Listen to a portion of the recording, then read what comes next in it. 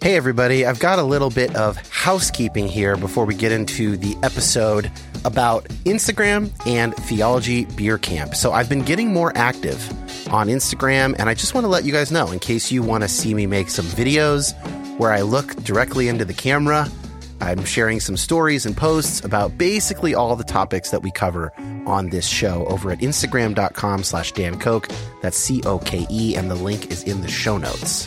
Also, Theology Beer Camp is returning in 2024, October 17th through 19th. The theme is Return of the God Pods. That is a Lord of the Rings reference, which should surprise nobody. I will be there alongside Brian McLaren, Diana Butler-Bass, the New Evangelicals, Bible for Normal People, Tony and Josh from GGCH, of course Trip Fuller and Homebrewed Christianity, and a whole grip of others. And you can use the promo code RETURNOFYHP, all one word, for $25 off your ticket. Prices go up starting June 1st. That link will be in the notes. I hope to see a bunch of you guys there in October. It was a serious highlight of last year for me.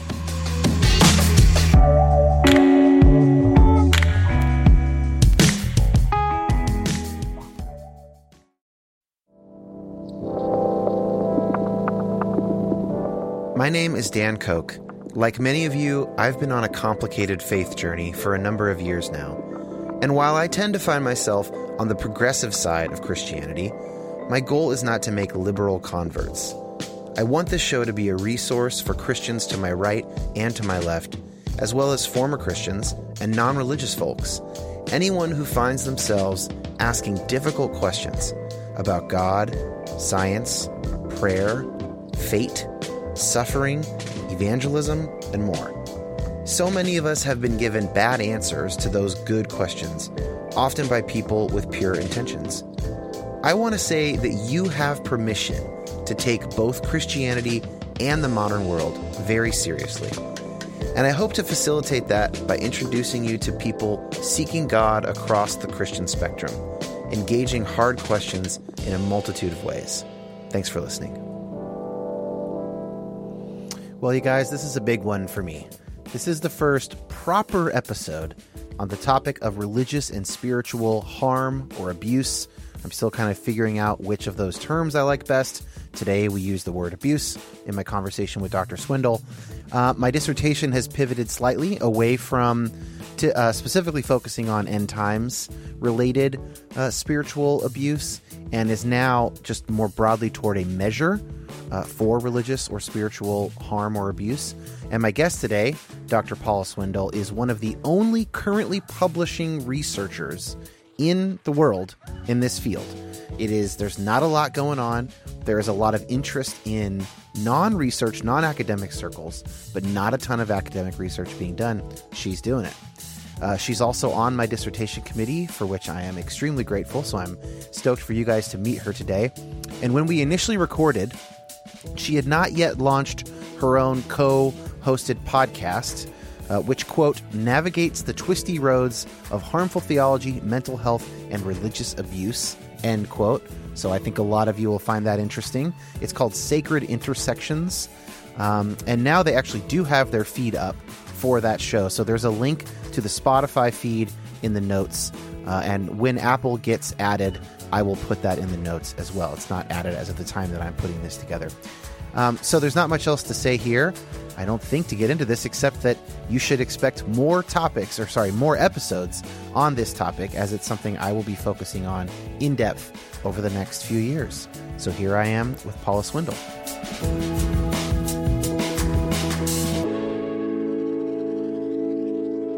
Dr. Paula Swindle, I am so excited to have this conversation with you.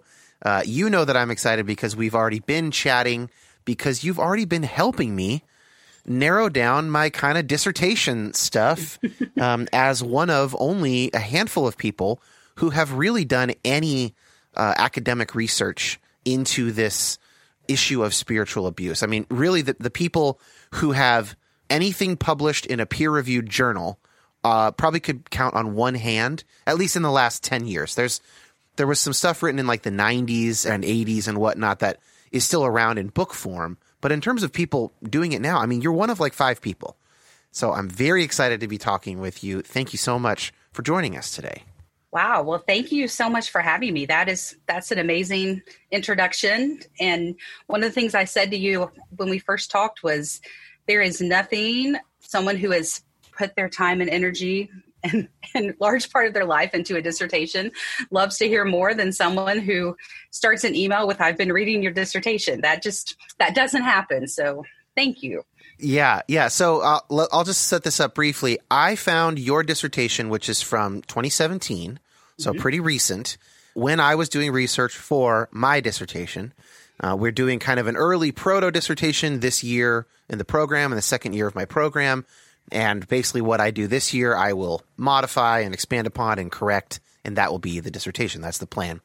And so yours was kind of like this gold mine dissertation where you had really laid out, like, here is what we know. Here is all the research from before 2017. And as I've hinted at, there is very little since 2017. You took some of your dissertation, had a co-author, got it into a journal in 2018, but it's basically the same stuff. And there is like really one or two articles other than that since then. So thank you for writing that. First of all, I appreciate it. You are welcome. And we've been in touch about the very interesting place that research into religious and or spiritual abuse finds itself. We're going to try not to get too much in the weeds. This is going to be a conversation for regular people to listen to. But I think it is a kind of an interesting look into what it's like when a field is still budding. This is not something like attachment theory. This is not something like PTSD. Like, we understand PTSD quite well. There are thousands of careful studies about PTSD. There are 6 articles about spiritual and religious abuse. And as we're going to talk about, not even an agreed upon definition. And yet, as you will say, there is immense interest in it because it is very clearly a real growing phenomenon. Well, maybe the abuse is not itself growing, but awareness is growing of it. And it's probably something that's actually been with us since the beginning. But I don't want to get too ahead of myself in characterizing the research. Let's start a little autobiographically. At a personal level, what led you into psychology and counseling? Yeah, so just a quick overview of my story. I thought I was going to be an English teacher. Back in my college days, I majored in English, minored in education, have always just been drawn to people's stories and their narratives and what drives people and helps them make decisions. And rather than going into teaching, I went into publishing right after my undergrad experience and loved that in many ways because I do love writing and reading and editing, but realized that relational piece was just so lacking and that my favorite parts of my day were people stopping by my office. And so I had a pretty classic quarter life crisis of what am I doing with my life? What have I trained for? What did I go to college for? And started looking around and I can't fully explain the nudge or the pull to counseling. I'm just really thankful that I ended up there because pretty much any other job in the world, I don't think I would be that great at, but this is a place where kind of all of my intuitive qualities and skills seem to show up and be my qualities of compassion and intuition, kind of being able to meet people wherever they are. And so as I entered my master's degree in counseling program, what I found was it just made sense, that there were now names for all these things that I kind of intuitively been living. So this idea of unconditional positive regard is kind of like, okay, that's a fancy name for how I interact with people in my life. And so just kind of continued to build on that. So in the counseling world, which is similar, maybe a little different from the psychology world. Of course, lots of overlapping there. It's really normal for people to stop at their master's degree. In most states, that's enough to become fully licensed and to practice. There's really no need to go on for a PhD unless you want to do research or want to teach at the university level. So I stopped my master's degree for a long time, many years, worked in a lot of different areas in the counseling field, did youth and family therapy, had a small private practice for a while, but really found my groove and my love in hospital settings and medical settings. So worked in the psychiatric departments for a while, mostly in the emergency department, doing mental health assessments, helping people in crisis and making decisions about where to seek the next step.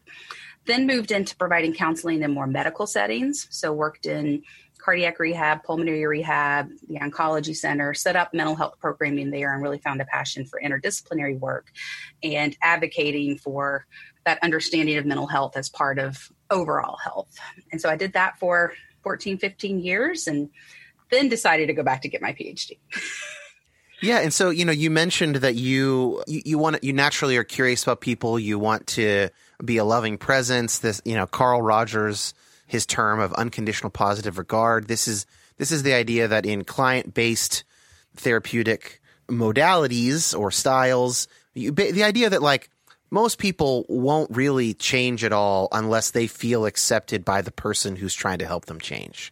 That, beating someone over the head with their failures does not work. And if anybody has had political conversations with their conservative, parents or in-laws, you can attest to this. That is not the way that people change. Shame does not motivate. Right. Shame does not motivate. Unless, maybe in some sort of abstract social way it might, in terms of like taboos and, it's uncool to have a Confederate flag in Washington State or something. Or very temporarily kind of external change possibly too. You know the research better than I do on shame and motivation and all that. But so you also, as far as I can tell from reading your dissertation and talking with you, you've got also this acumen around getting into the nitty gritty. So you're doing research and you're now teaching.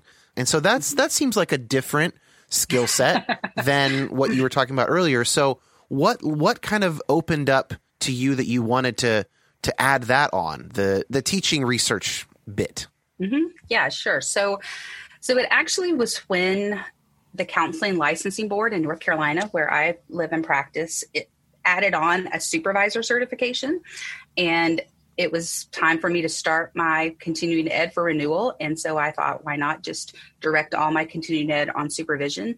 And that just reminded me how much I do love clinical supervision. I love teaching and mentoring. And it also just reminded me too of when I worked in the hospital, a lot of the work I did was referring out. It was more short-term therapy and referring out.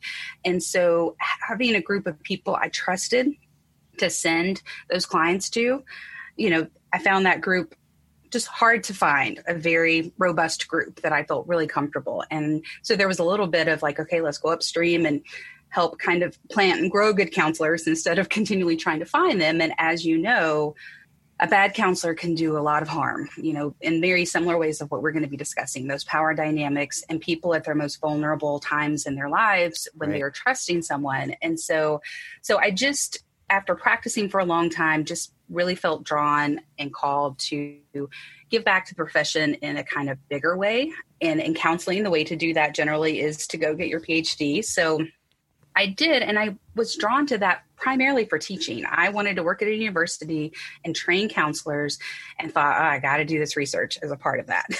That's a part of a PhD program. You got to write a dissertation. And everyone had said to me, do your dissertation on something you love, you're passionate about. This is going to be your life for all these years while you're working on your PhD. And so pick something that you can live with and that will be interesting to you. And I'm, again, really thankful that is what happened, because this is a topic that just continues to energize me, continues to drive me to want to talk about it and have change and get just so excited to be able to have conversations like this. So going in more for the teaching part and then finding like, certain kinds of research can be really cool. Right. Well, so that leads into my next question here, which is what led you into wanting to research spiritual abuse specifically? So, a lot of times when there's a few different things when people hear, and I actually tend to use the term religious abuse, although spiritual abuse is, and I know we'll get more into that. Right. When I say that, people a lot of times think I'm going to talk about cults, and I say, no, we're looking more at mainstream religion. And my personal drive and pull to this was I grew up in a very small town in the mountains of Western North Carolina across the street from the church where we went to church, where my brother is now the pastor, which is super cool and super weird at the same time. And I had a wonderful religious experience. And even as I left that small town and lived in much larger towns and medium-sized towns and had a lot of different experience in religious systems, my experiences have been, by and large, just very positive, loving, affirming. That tiny church in the mountains of North Carolina was really my village, and I felt affirmed in all of my identities. But of course, most of my identities are not a marginalized identity. I'm white, I'm cisgender, I'm heterosexual, I'm a Christian. So of course that made it much easier. But as I just in my personal conversations with people, but more clinical conversations. So all those different settings I worked in some faith-based settings, but most of my work has been in more secular settings. And I would hear these stories of people who have been harmed in religious settings. And I felt this internal just drive to want to go, oh no, that's not the God that I know. And this need to defend God. And of course, being a hopefully reflective counselor that has to pay attention to those things that are stirred up in counseling sessions and that come out, I had to pay attention to both my reactions and provide space for these experiences for the clients to have their experience in whatever way they needed it. And so that was interesting to me. In my master's program, the field seemed to be really talking about the importance of integrating or at least assessing for spirituality and a spiritual worldview with your clients. And then I came back to do my PhD, 14, 15 years later, and we're still struggling with how to do this ethically, how to do it in a way that allows the client to have this aspect of their culture, but not imposing, allows the counselor to have whatever that aspect of their culture is there. Whatever the counselor's worldview is, right? So there seemed like the research that was on spirituality and counseling in general, which is an interest of mine just more broadly, was a lot on how this can be used as a positive or as a strength with clients, if it existed. And there just wasn't any guidance that I could find, at least initially as a clinician, not in the research. And then when I became more of an academic in the research, there just wasn't direction for counselors about what to do when this comes up. And all of our ethical codes and our licensing boards say you should be assessing for all aspects of culture, including spirituality. And so if we're telling counselors to ask for this and this comes up as a negative and they don't know what to do with it, that's really, not fair to the client or to the counselor. But it was really more personal that, I continue to, my faith has certainly had its ups and downs and dark nights of the soul and everything else. But my faith has been for me such a constant and comfort. And so just to personally hear how people have been impacted in a negative way, I wanted to know more about that. I wanted to understand it. I wanted to know both on an individual level, because that's my passion, is individual stories, but also systemically, what are the systemic things that set up these churches to be more inclined to be abusive systems or have abusive individuals? And so it was really more this drive of how can we prevent or heal this type of thing when it happens. It's awesome. There's a lot of threads that we could pick up there, but one that seems like a good place to start is in my own, setting up my dissertation, right? One of the things I need to do is motivate why spiritual or religious abuse matters. And I think one of the strongest arguments for motivating that, it's not like it's hard to imagine that it matters, but you have to show your work, right? Mm-hmm. And one of them is that there's actually a lot of data, there's a lot of evidence that spiritual communities, spiritual belonging, religious belonging, actually many aspects of the religious and spiritual experience, both internal, external, group-related, individual-related, whatever, these things promote healing. There's specifically evidence that they promote healing from trauma. And so the particularly insidious thing about religious and spiritual abuse is that it often precludes the main method that a religious person might use, one of their main tools for healing from trauma. Mm-hmm. But they're not going to be able to do that. A lot of them anyway are not going to be able to do that because the site of their trauma is the place where they precisely can't heal. Mm-hmm. And so Yeah, I don't know. That's just something that stuck out that seemed worth kind of highlighting, that it is in that sense different. Like a soldier who has PTSD from combat is awful, of course, and I'm very glad that a lot is known about that and in continuing to be learned. But it's not like they would ordinarily try and heal their trauma through going back on another tour of duty. You come home from a tour of duty because everybody knows that a tour of duty is stressful and traumatic. This is opposite in that particular regard. Yes, and I know we'll get more into kind of those betrayal aspects, but this idea, and maybe this is changing a little bit socially, and culturally, I'm not sure, but this idea of what church is supposed to be, that it's supposed to be this safe place, positive place, this loving place. And so kind of this amazing whiplash when it's the exact opposite and someone has that exact opposite experience in it. And I also was just really curious about when you add that sacred element in, the abuse that happens within churches happens everywhere else too, that often, the different types that we're going to talk about. But when you add that sacred element of God is on my side and just this power dynamic that is so amplified when you add that sacred element in, I was really curious if that impacted people's experiences as well. So I want to skip a little bit over the lack of a definition. I don't think we need to get too into the weeds the more I think about it. There is no completely agreed upon definition, but there are people working on close enough definitions that hopefully one is forming. But one thing that you and I chatted about the other day is that in at least one setting, it doesn't matter if there's a definition, and that is in a clinical setting with a client, right? Like for the survivor or victim of religious or spiritual abuse, the fact that there's no agreed upon definition for research is unimportant. So I just want to mention that, and that's kind of where we're going to focus here. But briefly, can you talk about the way that you define the term religious abuse, just so at least we know kind of what you're working with as we go further? Sure. And, the clinical setting, if I could speak on that as well, just for a minute, that absolutely one of the things we talked about is my philosophy as a counselor in so many ways is not to define things for my clients, to journey with them. And so if they define something as abusive and religiously abusive, cool. I'm not here to contradict that or argue with you that you did not experience that. And on the flip side, why having a definition can also be helpful in those instances is, as much as I personally am maybe resistant to labels in a lot of ways, it can be comforting for a client to say, oh, that's it. That's what I experienced. 100%. To be able to have kind of this shared terminology and this collective just knowing of, yes.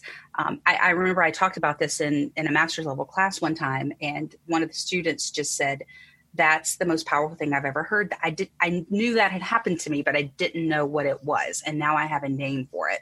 Or when a counselor had named their experiences as trauma, it was like, there was just some validation in that was really important to the client. But yes, at the end of the day, I'm not here to define things for clients. But as for my definition, I went into my dissertation study hoping that we would emerge with something, and I should have known better. So it's a concept, as you mentioned, it really resonates with people. When I say religious abuse, there's always a spark. There's always a knowing of something pops into people's minds. It's many different things, but people automatically connect with that term in some way. But there, as you said, there's not a lot of empirical being able to prove what we are saying. So the definition that I came up with, I really don't love it, but it's a very general mental, physical, sexual, or emotional abuse that occurs within a religious context. So just those more basic aspects of abuse that have that religious label overlaid on them. And I've been speaking more recently, more generally about the term religious harm, maybe as opposed to abuse, because there has been some pushback on, words have meanings, and some of the things that people say are not necessarily abusive, but they're mean or they're harmful. And so I'm not going to get into a semantic argument. Academics love to do that many times. Right. So it's an interesting conversation, but I also am broadening that term a little bit as well to include harm there as well. So Yeah. One of my favorite definitions in the conceptual literature that I was looking at, Doyle had used the term soul murder, and that was just so powerful to me. That one kind of stuck with me. But speaking of, amping up the language, if abuse is too far, murder maybe a touch further. A touch sensationalist. Well, so we've it's true that there is not an agreed upon definition, and as we've been saying, there's actually not even a ton of research yet on this topic, but that does not mean there's not interest in it. So when you go to these sort of professional conferences, when you're sort of in the mix of people who do your work, how popular are these sessions? What's the interest level on the ground, so to speak? I have spoken about religious abuse on kind of every level to a lot of counselors, to churches, to more broadly to healthcare workers in general. And it's always, not because of me, but I think people just see that term and are really curious and drawn to it and have some idea about it. It's a topic that when I said I was doing my dissertation on religious abuse, there was never a, oh, okay. It was always a, oh, or that's so cool, or let me tell you about this time. There's always some kind of reaction that people have. And oftentimes it is driven from people who've experienced it and want to know more about it and are really comforted to hear that this is a thing, that it wasn't just their individual experience. But there's also, I've had some really interesting pushback from highly religious people who are defensive and think that I'm coming in to bash religion, that I'm coming in to say the very first time I presented on this, actually at a national counselor education conference. It was a roundtable discussion, which is just exactly what it sounds like. You're sitting at a table with about 8 people. It's meant to be a very small kind of dialogue. Sit down. While we're waiting to gather, before I can even introduce myself, he just starts pounding the table and says, religion is not abusive. And, I'm a doc student presenting on this topic for the first time. And so I've learned quickly to share my story, as you so graciously invited me to do in the beginning, that I am coming from this as a person of faith. I carry the label of Christian, and that I'm not trying to undermine that. I'm not trying to bash religion. That's something we need to be aware of as counselors, is that when people hear this term and they're on the very anti-religious end of the continuum, and they hear this term and want to impose their values in a different way on clients, that's there. But I'm not trying to understand it. But I just, systems of power have to be open to examination. They have to be open to critique and questioning. Yeah, it's like criticizing Catholics who were vocal about the sex abuse crisis that they're anti-Catholic. It's like, no, they're probably very pro-Catholic, and that's why they're trying to nip this thing in the bud before it gets so bad. And then, of course, now we've seen the fruit of that in the Western world and just mass exodus of Catholics, largely because of that crisis. So, yeah, of course you can be, and I as well am coming from a Christian perspective as a practicing Christian, and hey, can we not do this anymore? Can we reduce this harm and abuse within the church context, Now, here is kind of my question, meaning this is a turn that it looks like my own dissertation is probably taking.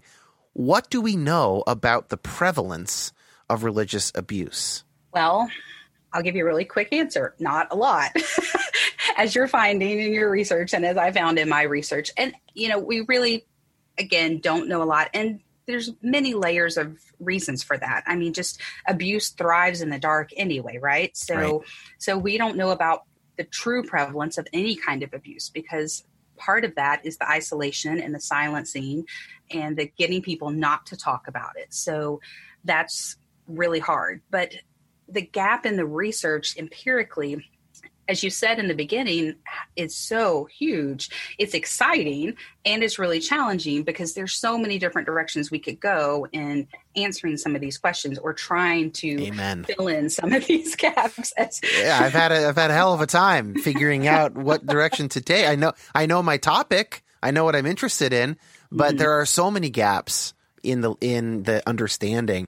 We couldn't ever say what percentage of people are being abused right now domestically, for instance. Mm-hmm. But if you ask women, who are 40 and up, have you ever been the victim of domestic abuse? Most people would answer correctly. There's plenty of survey data. We have a good sense for roughly what percentage of women will be assaulted at some point in their life.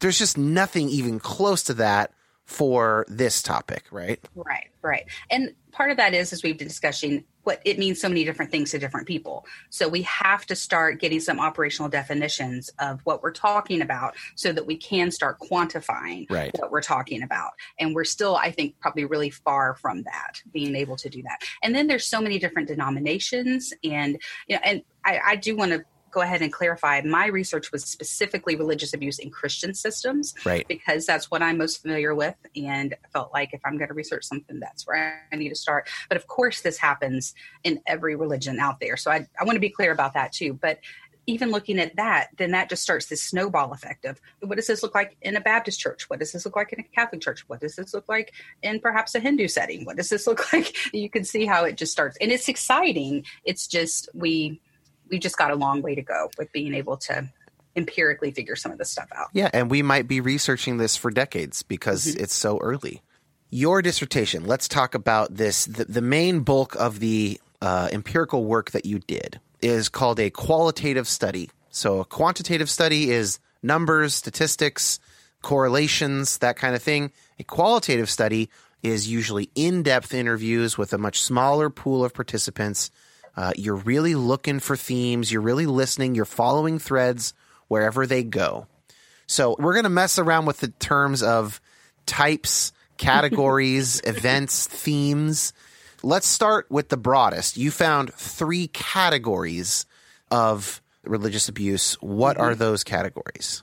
So this came from mostly a study of the literature that was out there, which, again, not a ton of counseling literature or psychology literature, a lot of conceptual work from theology, some from sociology. Right. And some philosophers are working on this as well. Yeah. Yep.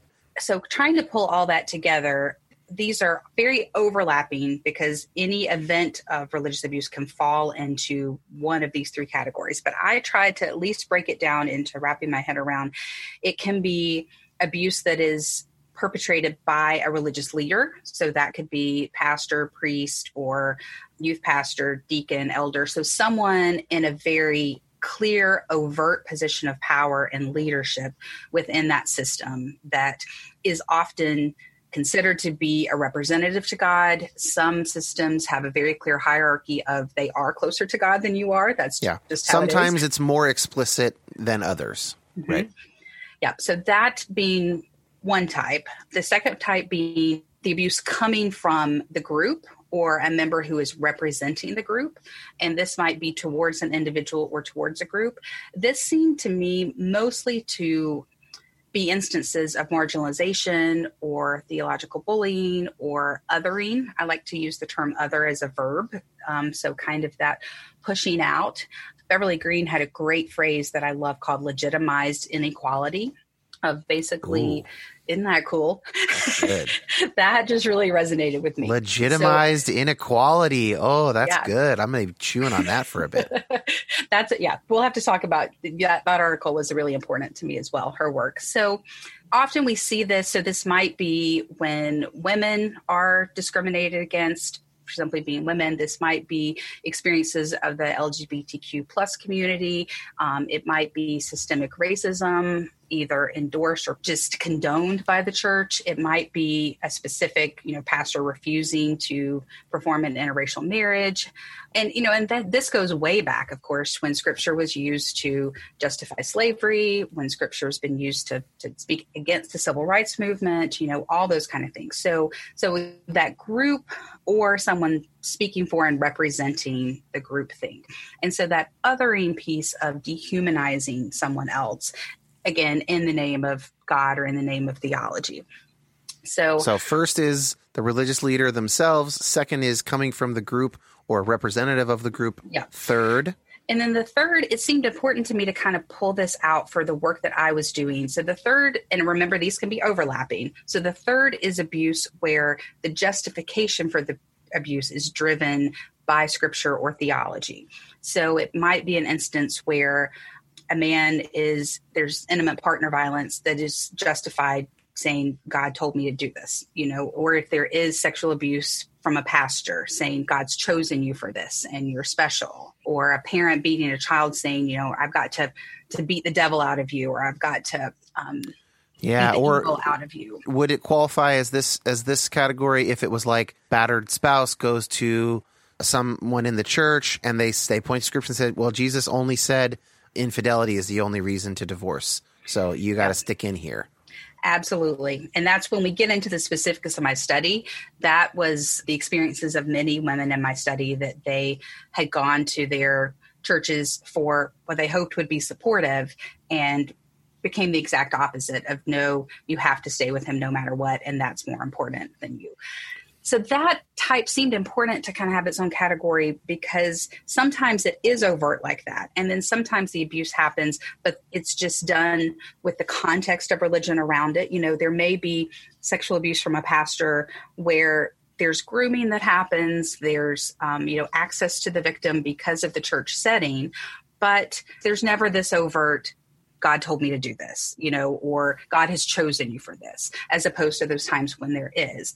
So, we talked earlier about the distinction between spiritual abuse and religious abuse. And I don't know that ultimately there is a huge distinction, but I've struggled with that a lot in my dissertation. Which term am I going to do? Spiritual abuse does tend to show up, I think, a little bit more in the literature than religious abuse, but I was particularly interested in institutions and systems and how these organizations either hid this or perpetuated this or, were breeding grounds for this in some ways as well. So I was particularly interested in organizations. And I think spiritual abuse doesn't have to be connected to an organization. But I think if you are a religious organization, although we probably all know plenty of religious organizations that we may not call very spiritual, there's still this connection of the spiritual if someone says that they're a Christian or claim to be a representative of God. So, there's aspects of that third category in the first two, of course, but that overt piece, I was also curious, does that tend to create additional trauma? That seems to be like the most concentrated form, is where somebody is making very explicit the connection between the harm being done to you and God, either mediated through scripture, mediated through the religious leader, the intuitions or prayerful, the God gave me a word, whatever it is. But like, that is the $1 million form of religious and spiritual abuse, right? Is the, come, I'm going to molest you. You're special. God chose you for this relationship with me. He just told me. That's the, I mean, how do you argue with that? That's when we get to the power dynamics. If you believe in God, there is nothing more powerful than God. If you have been worshiping this God and you want to please this God, and then this abuser cloaks him or herself in that justification, there's no real argument unless you are able, especially if the system is behind that and justifying that as well, or at least protecting the abuser. So yes, that overt, where it's very clear, can be very damaging. And then, of course, you and I had a conversation about this as well, that sometimes there are people who are able to separate that very quickly and very clearly and say, God doesn't say that. I know better than that. I've got this different interpretation. But we know a lot of systems that allow that kind of questioning or that kind of free thought are not the systems where this tends to happen. Of course, it can happen anywhere.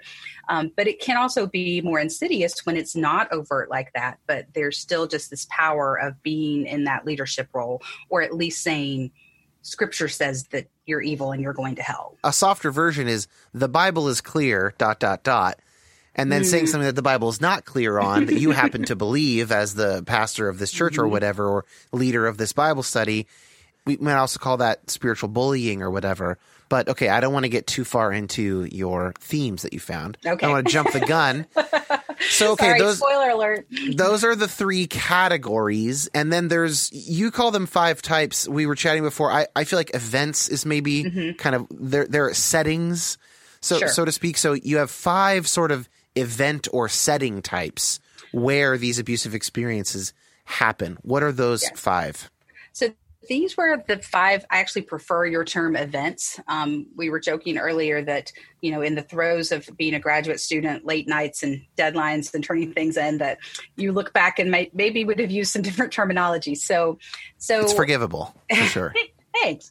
And I love that you're examining it in this way and helping me to rethink these things as well. It's just, I love the evolution of this conversation. Well, events, there's also like a research angle to events. That's a lot easier to ask people about. You know, in terms of prevalence, and I feel like I should say, by the way, there are 2 studies of prevalence that I have come across, because that's now where I'm leaning, is to focus on prevalence, because there's just almost nothing. One is a study of 200 Iranian college students, and it's very Islam focused. They had a very high bar for what would count as these spiritually abusive events or whatever. And then the other is, probably I'll be following up on, is a study by Dr. Lisa Oakley and her partner, Dr. Kinmond, in the UK, which is a survey of church goers in the UK. And they found some really interesting stuff, and I hope to interview her about that in the future. But there's nothing in the U.S., and there's nothing with people who have left the church. So we have literally zero prevalence data on religious or spiritual abuse among people who actually left, who in some senses, that's the interesting group, because those are the people for whom their faith commitments, their religious identity and belonging will no longer be available to them in the purpose of healing. So anyway, I feel like I didn't want to not say that. There are those 2, and that's it. And so probably I'll be looking at Americans who have left. That's how it's looking right now. One of the things I'm thinking about asking is about events like this, right? That was the tie-in. One way you can measure prevalence is to say, well, I've got these 10 possible events that could have happened, and let's just see who's had one. And then we can start getting some numbers. But of the 7 women that you interviewed, 5 event types came out. What were those?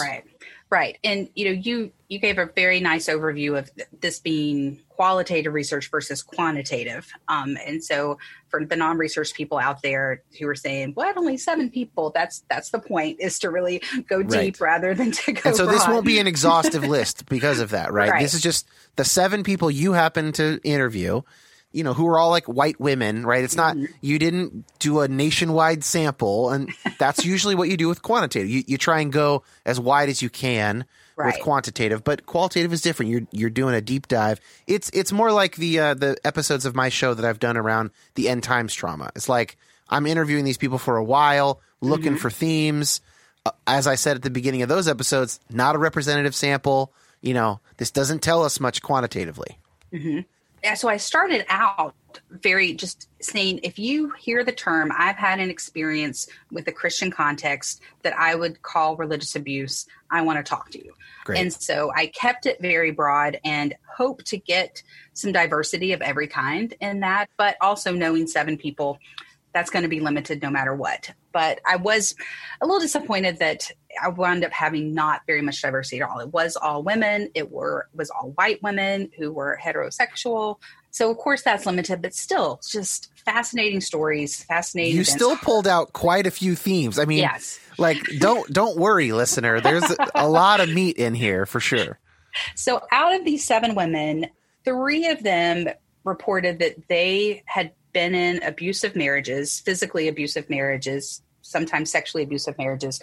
But that part wasn't the part that they categorized as the abuse as much as the way they were treated by their church as a result of trying to leave this marriage or get help with this marriage. Oh. So they were pressured, encouraged, outright told, shunned when they didn't, that they needed to stay in this marriage at all costs, that they needed to try to work it out, that several of these women reported that as far as sides go, the churches were taking the side of the husband, even though at least 2 of these women had grown up in this church. This was their childhood church's family. Their home church, not their husband's home church. Yeah. That their husband was only going because of them, but because the husband was, air quotes, trying to save the marriage and was more dedicated to the marriage, he was the, again, air quotes, good Christian. Also because the husband was a man. Let's just make explicit what is implicit here. Absolutely, for sure. He gets the benefit of the doubt in a lot of more conservative settings, being male. If he gives one sentence of like, well, I don't want her to leave me, I'd like to keep the marriage going, then that's like all a certain kind of person needs to hear to be on the abusive husband side, which is insane. Yeah. There's no other voice that can be heard after that voice is heard. in some of these settings. Right. So that heartbreak, and we'll get into the kind of the themes or the experiences of that as well. But sometimes, some of these women had churches where meetings were had about them, and they were very explicitly expelled from the church. Some just left as a result of all of the shaming and shunning that came from it. So 3 women had that experience. 2 of the participants were women who were in religious leadership in some kind of ministry and felt like they were discriminated against and bullied and emotionally abused throughout their time there until eventually they were pushed out of these ministry positions. One woman reported emotional abuse from the way the Catholic Church handled her marriage annulment. And she also reported financial abuse around trying to get information around that annulment process. And then one participant, in addition to experiencing the abusive marriage that I mentioned earlier, harkened back to an experience she had as a teenager. So I was only talking to adults in this study, but she harkened back to when she was a teenager and was visiting a church's youth group and had become very involved in this youth group. And she was also experiencing clinical depression and taking antidepressants. And the youth pastor found out about this and just straight up kicked her out of the church, out of the youth group, said she was bringing the devil into the group, that she was evil because she was taking antidepressants, called her parents in, told her parents this first. Her parents then allowed him to say the same thing to her. And so that's kind of that overt type for sure that we talked about. So very explicit, very overt. Very wow. explicit. Just because of my psychological training, the ethical alarm bells are just blocking out all other sound right now in my head. That's just what an insane abuse of power and just, I don't know, every level. Massive ignorance. Yes. At such vulnerable time and such a time of self-consciousness. And if you gave half a shit about teenagers in general, how could you do something like that? This is the 20th century. I guess I don't know how old this woman was when this happened, but oh my gosh. And the interesting thing, so part of my process was, recording these and transcribing these, and I won't get into too much of the weeds for this, but there was someone else who helped me pull out themes and codes. And then we had an auditor who was kind of looking for bias in our themes and codes. And I remember my auditor saying, as he read these transcripts, just weeping with heartbreak for them, but also recognizing at the same time how many people would say that's not abuse, that's just good theology. And who truly believe that. That's the part that I can see that for really a lot of these more than you're on antidepressants. Like, what, does that guy not take fucking blood pressure medication? Come on. It makes sense to you and me, but if there's this deep belief of that, deep that's distrust a lack of faith. Pharmaceuticals. Right. Yeah. And if there's that lack of faith. So I guess the closer you get to kind of like a Jehovah's Witness, Christian Science type, maybe in a Pentecostal situation with a lot of faith healing emphasis, I could see that getting more that way. I was not raised anywhere near that. I was raised like in milquetoast California evangelical. We were pretty good with science for the most part. And my dad was a therapist too, so that I'm sure that changed it. But helps. And I want to be clear, I'm not saying that to justify their thinking in any way. No, of course. I completely it goes without saying. And think it's wrong. But I think it's interesting that changes the conversation you can then have with people around prevention and around understanding experiences. Well, and we're going to talk about, I don't know if we'll talk about it because with your study, but LGBTQ issues are a really sticky one here because depending on your theological point of view, you might still say, well, there are abusive and unnecessarily mean ways to go about it, but there is a scriptural standard or something. So you're going to have a harder time sort of convincing people of the abuse, maybe in something like that, being shamed for being gay, right? Mm-hmm. Well, okay, you might get some of them to agree that the shaming part was wrong, but that the teenagers probably had a good, heart because they are trying to uphold God's law or something like that. The closer you get to like physical and sexual abuse, the clearer those lines ought to get and the easier it should be to sort of convince all parties of the issue. Right. Am I onto something there? Yeah, that's exactly what I was getting at. That makes it really tricky when you have someone who genuinely believes this, or that they believe their intentions are pure, as opposed to, I imagine there are some pastors who sexually abuse who can convince themselves of that. But when they are confronted with it, there's generally a shared understanding that this was wrong, as opposed to someone who genuinely believes they're doing what God tells them to do. Sure. And Westboro Baptist, right? I mean, though they don't think that they're doing the wrong thing, they're fully convinced, although they're obviously an extreme example of that kind of indoctrination. Sure. And I'm so fascinated about how people get there, because things seem really clear and obvious to me when I read scripture. But I also have to recognize my lens that I'm coming from, and my experiences with loving churches and unconditional love and a grace-filled God.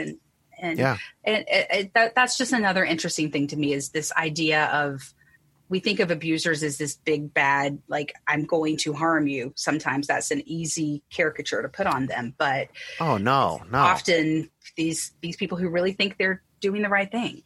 I mean, one way of saying it is every single person at all times is, at least at some pretty significant level, responding to incentives and disincentives and operating out of a sense of their own identity, most of which they didn't choose. And, our free will, though I believe it's real, is quite constrained. The rudder only moves a few degrees each direction, and you only get major change by moving it a few degrees consistently over time. And so, we do need to have compassion for individual abusers. Now, I'm not saying a victim needs to have that immediately. I'm nothing like that, of course. Not victim blaming or anything.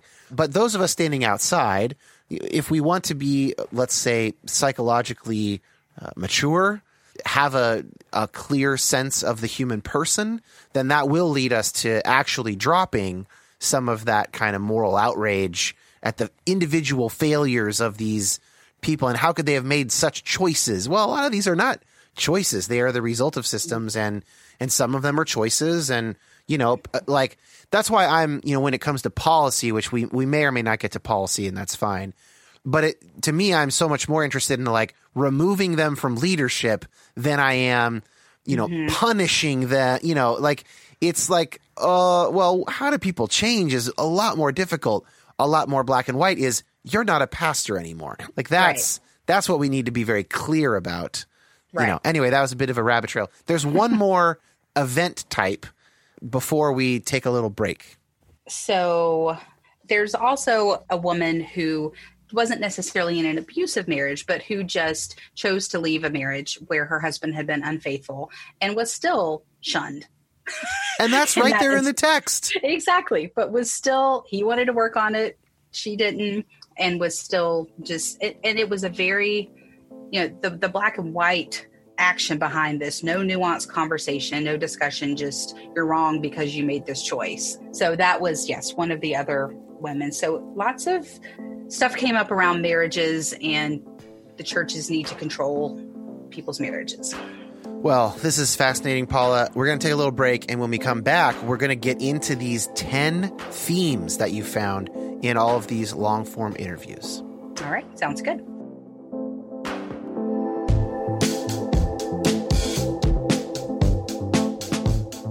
As most of you now know, you can support this show financially by becoming a patron at patreon.com/StanKoch.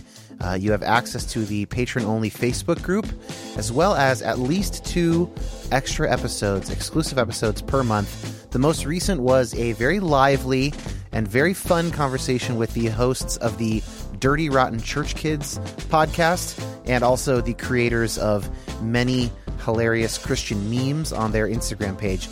So to become a patron, patreon.com/StanKoch. The link's in the notes. You get to hear that episode and all the other past ones. All right, back to the episode with Paula.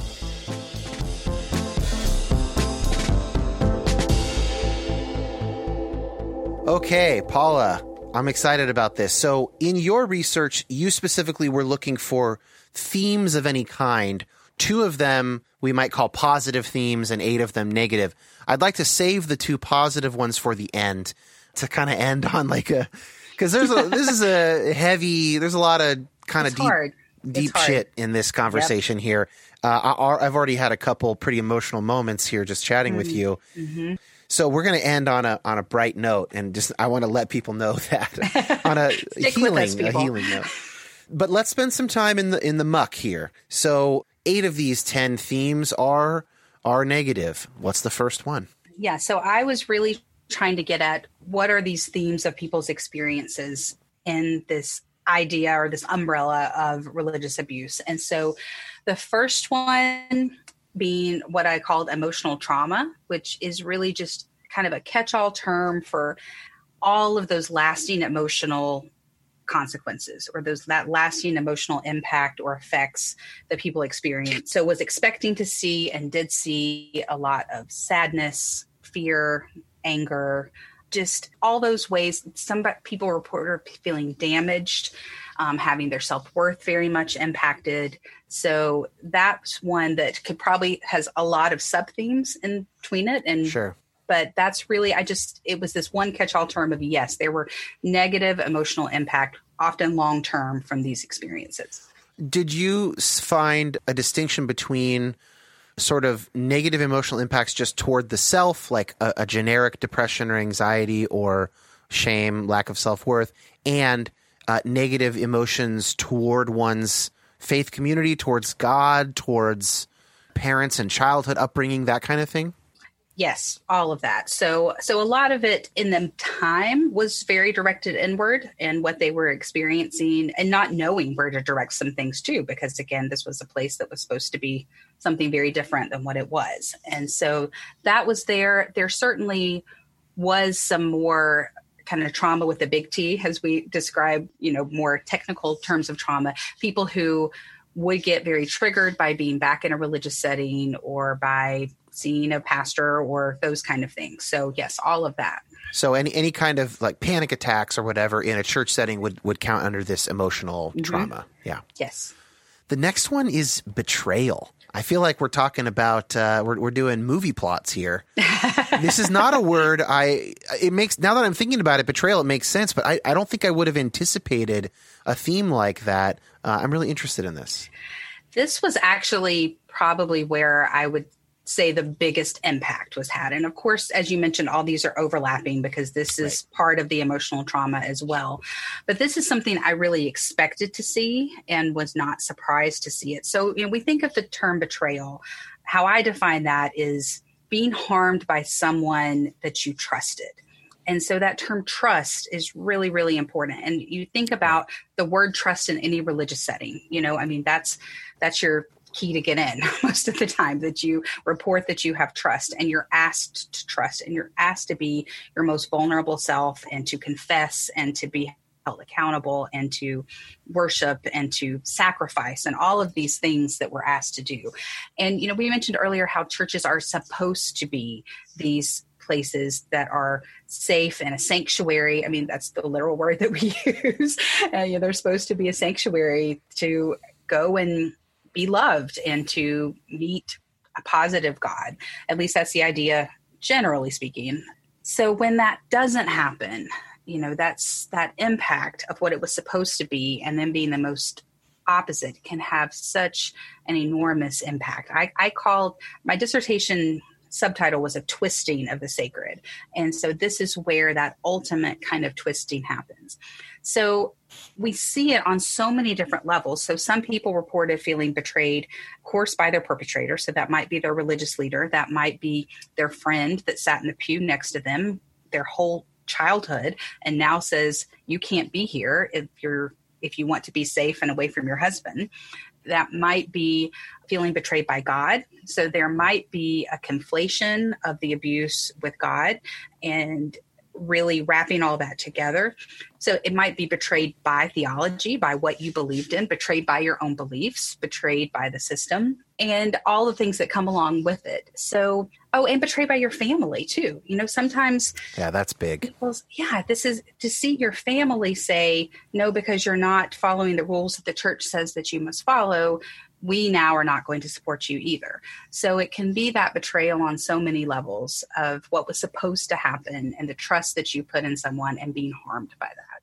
So you might think of the family doing that as additional, maybe kind of incidental, right? So, well, the family would choose, but actually a lot of more kind of tightly prescribed religious systems really encourage this kind of family pressure as like one of the methods of getting someone back in the fold and keeping the current members that are in the fold pure from, damaging influence from the family member who left.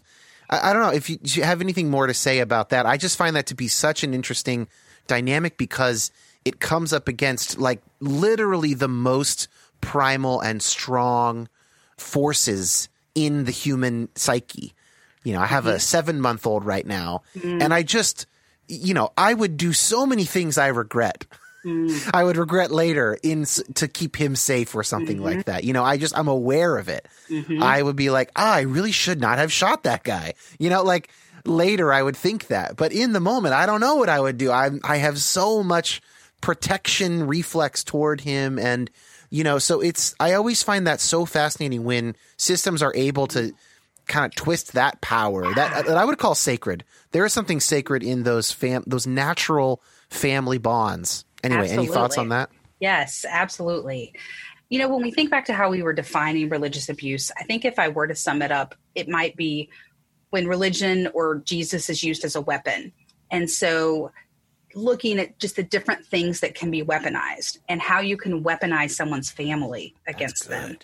And that's where I think this comes from is that when the system feels threatened, it's going to use any tool it can. It's going to reach for any weapon it can. And to kind of then deflect, just push that pressure from the big system of the church down to the smaller system of the family.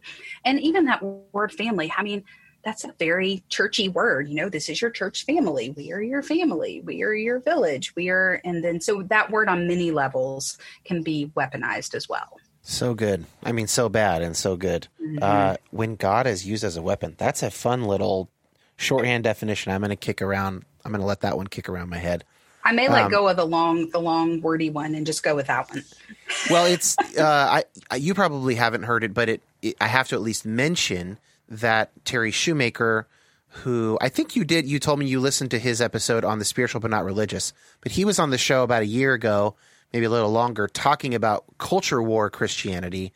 So in his qualitative research with mostly Southern young adults, their experience of being weaponized by their church community and family into a weapon in the culture war. So rather than being treated as an end in themselves, it's like, well, we'll send our kids to this college, which is fighting the culture war that we want to fight.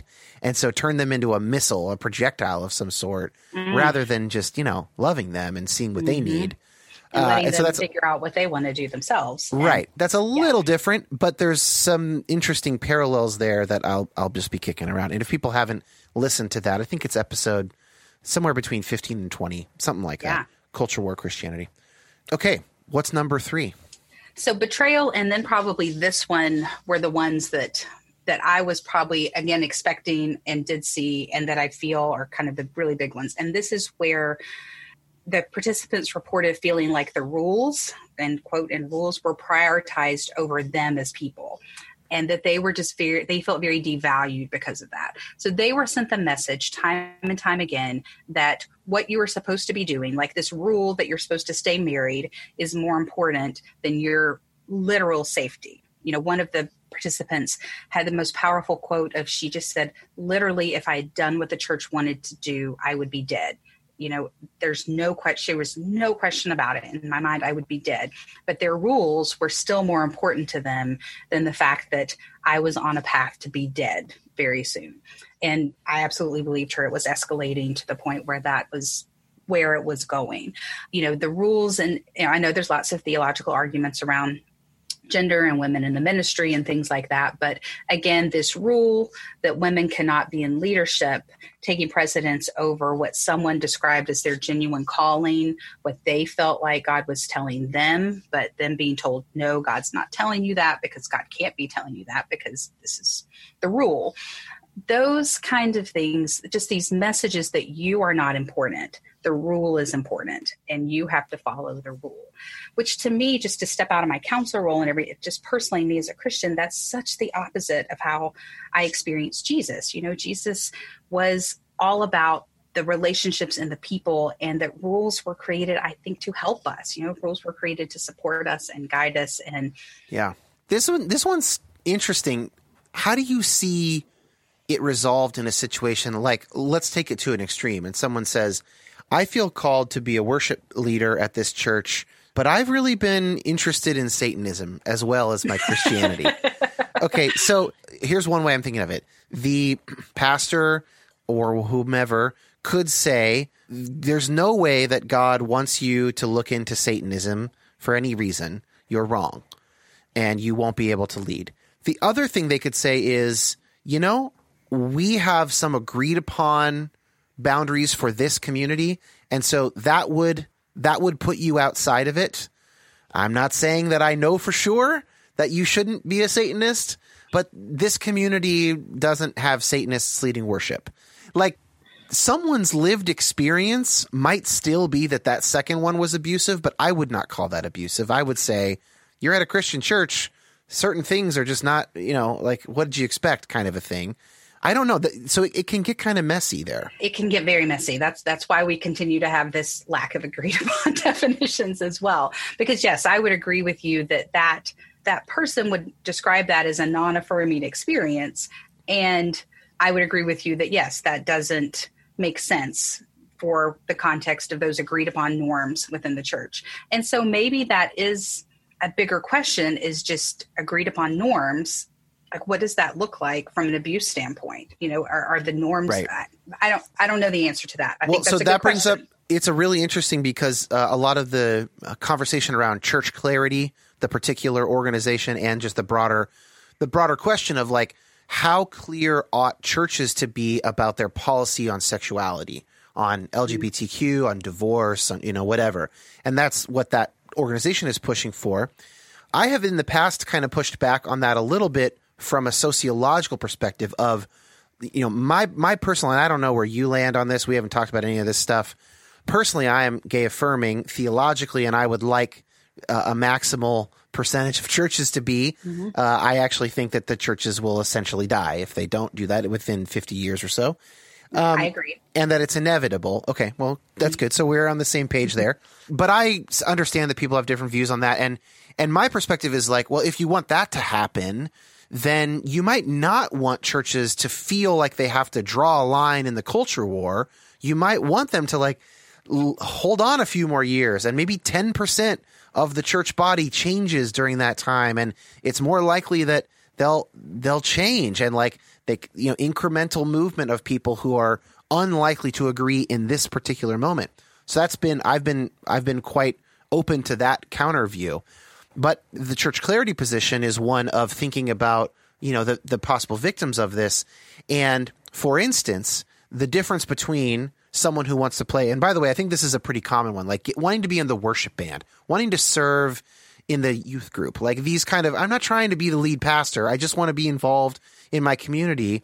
And that's like a make or break kind of moment in a lot of ways. Like that's when someone either dives deeper into the community or they're out.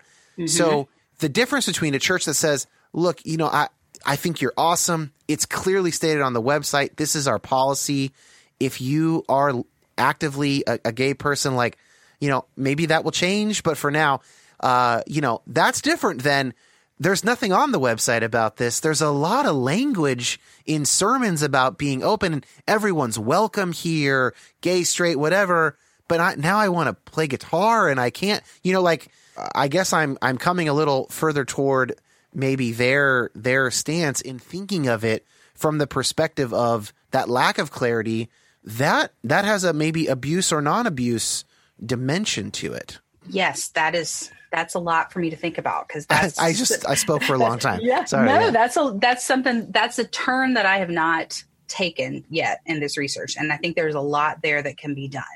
I mean, a few things that come to mind as I hear you talking is just, again, systems that won't allow examination, either from within or without. That often to me is a really big red flag, and that is not, if you have a stance on something, you should be confident in it. You should be able to have a discussion about it. You should be able to defend it and not just squelch the question. Oh, I love that. That's so interesting. Yeah. Well, like the only reason you're not putting it on your, like, what's the reason you're not putting it on your website? Like, I might have a sociological argument for why I like that it's not on there, because maybe I think that will serve in the end. But like, is it just money? Is it like, you're afraid that you'll scare some people off if you just put it on there?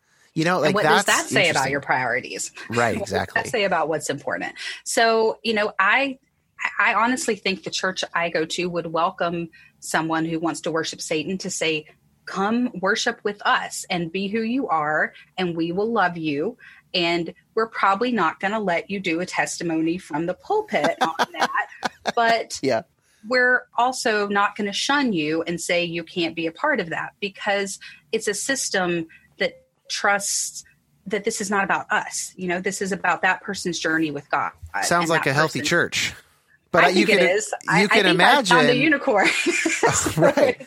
But you can imagine plenty of churches being like, you're literally bringing the devil into the room. Mm-hmm. Like that. This is not about loving you, sir or ma'am. This is about, like, we're not letting demons in here, Jesus hung out with the devil. Well, I agree, Paula. For the record, what kind of church do you go to, just so people can use this in their calculations? I go to a Presbyterian church, and it is very affirming, very clear about that. It is a small church. Is it a PCUSA church? I'm a new Presbyterian. Okay, I you think don't know. It is. Okay. I think it is. If it's affirming, it's not PCA or OPC. That's for sure. It can't be. Yeah. My pastor is going to be very disappointed in me, but because we did ask a lot of questions, but my husband and I both grew up mostly in either Baptist or non-denominational. And so I've had enough experiences in Baptist churches to know that there's so many different types, and there are some wonderful Baptist churches, and I had wonderful experiences there that were open and moderate and progressive. And but just when we moved to the location where we are now, we weren't even sure if we were going to go back into a church. When I did this research, I stepped away. My husband and I were both in leadership positions. We were teaching a young adults class. We said, I'm gonna go into some really dark stuff here, and I don't need to be sorting that out while I'm trying to teach or mentor other people. And so that was really freeing too, to kind of be able to not go to church on a Sunday morning after having done that for most of my life. But so when we came to the area where we are, it's a medium-sized town in Western North Carolina, and we weren't sure if we were going to find a church where we absolutely could sit next to people who are struggling, searching, questioning. But that's what I want. I grew up being taught that to question everything and not just accept things, and to examine them and to not be threatened by it. Because if you're confident in what you believe, you're not threatened by questions.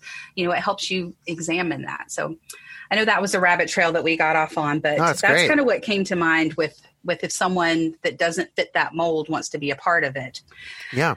Let's move on to the fourth one. What's the fourth theme here? The fourth theme was abuse of power, or really overtly using the sacred to control or manipulate a member. And so, there's a power differential at play in any abuse situation. That's kind of one of the basis of abuse, is that there is someone's higher than the other one in some way. And so looking at, again, going back to our earlier conversation, if you have God on your side, that's just, who can argue with that if you claim to have God on your side? So if you're using that as your defense or as your weapon. So this is abuse done in the name of God or as a representative of God. So this idea of you're going to stay in this marriage or you're going to get pushed out of this church. So you're going to stay here because God wants you to, and your husband needs you to. Of course, I don't know if it's the most extreme, but an extreme version of, you're either going to, if you as a woman try to get up and preach over men, you're going to go to hell. Just this threat, this fear of using that power. So this idea that I know best, I'm closer to God. So really pulling in that ultimate power into that power dynamic. I've been recently thinking that this is maybe at the very center of this entire podcast. That it's another way of getting at the very center. So the way that I frame it in the introduction and often when I talk to people is like, we have these natural questions. They are good questions. People tend to give us either bad or insufficient answers. And a lot of times they will say this is the answer. And one thing I push on a ton is the breadth of actually there are many answers that thoughtful and loving and devout people have given to these questions over the years and across denominations and traditions and stuff. And I wonder, this is another way of getting at that like the epitome of the kind of Christianity I am arguing against is the sole leader who says, this is what it says. This is what God wants of you on a question for which there are multiple interpretations. That moment right there, that's the thing I am most frustrated with and like get most fired up about is that is an abuse of God's sheep. It is like, it's like, hey, I know you follow that shepherd, but follow me instead. Like I've got a dial on it. And in some traditions within Christianity, and not all, that kind of frankly narcissistic, not always narcissistic, could just be overconfident kind of, strong leadership, strong commitment to sound biblical thinking or whatever is really valued. And I'm just like so suspicious of it. And it's just, also empirically false. Yeah. We could probably count on two hands the things that the Bible and the Christian tradition teach unambiguously. Christ is God in some sense. Mm-hmm. Okay. Christ died and rose. Okay. There's a handful of them and there's not that many.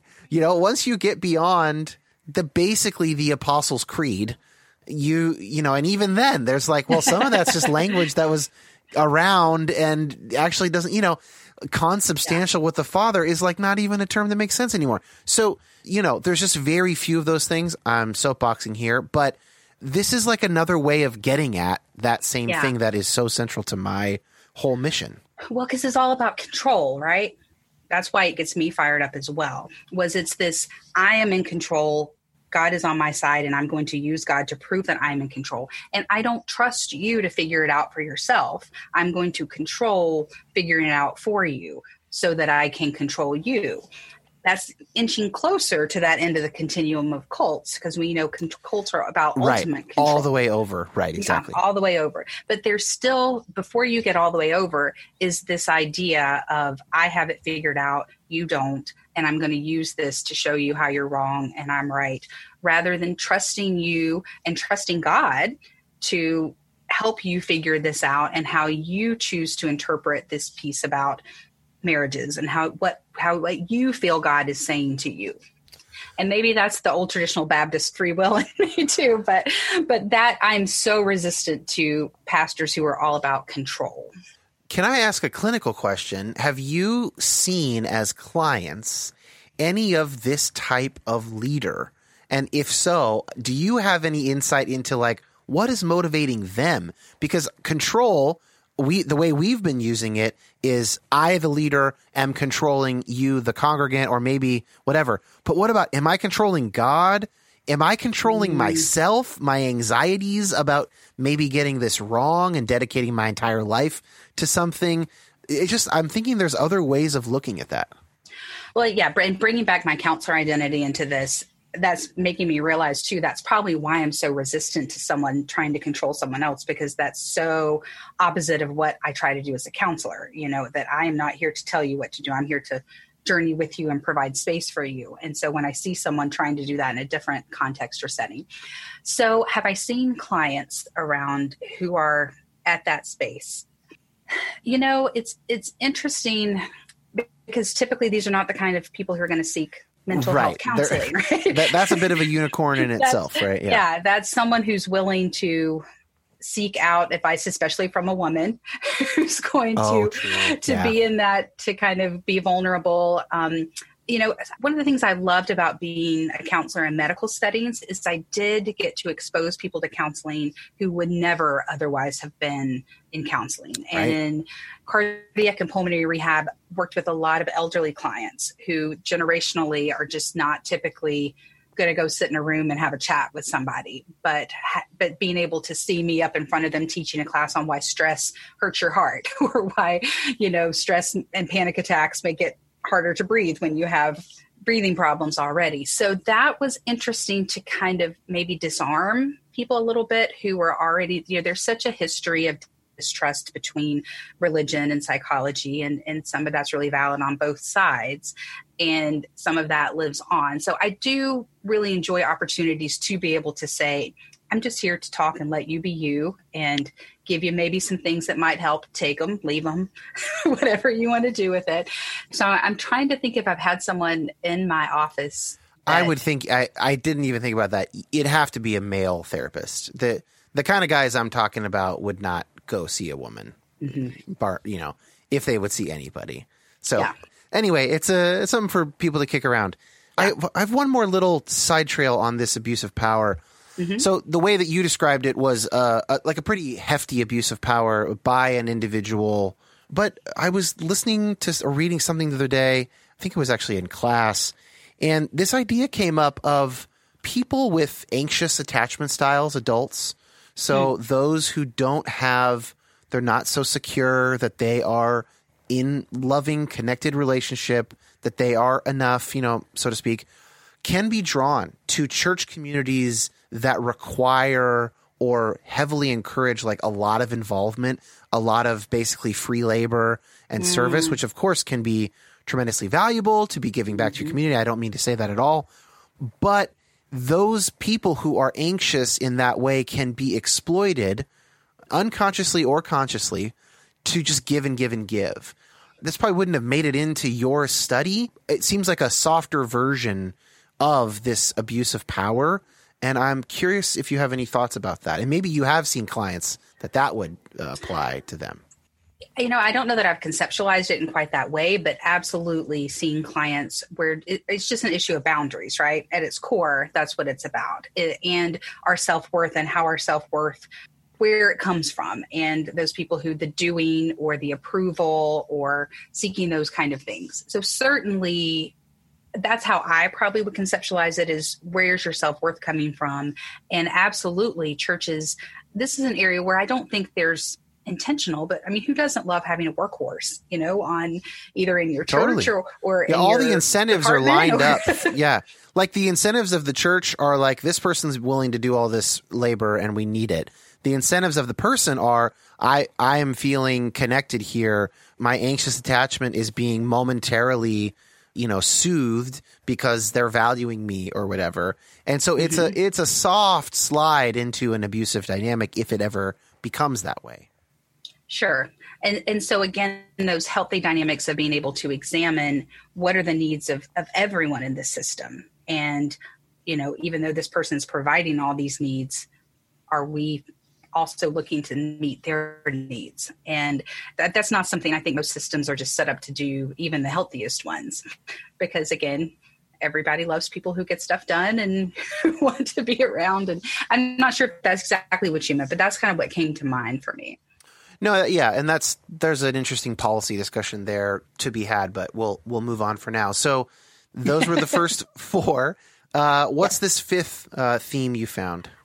Isolation was what I called it. In retrospect, looking back at it, I wondered if I might have been better served to use the term grief, and then isolation is a part of it, or perhaps separate but connected. But of course, isolation, very classic abuse tactic from any abuser to separate you from support that might help you identify that you're in an abusive relationship of some sort.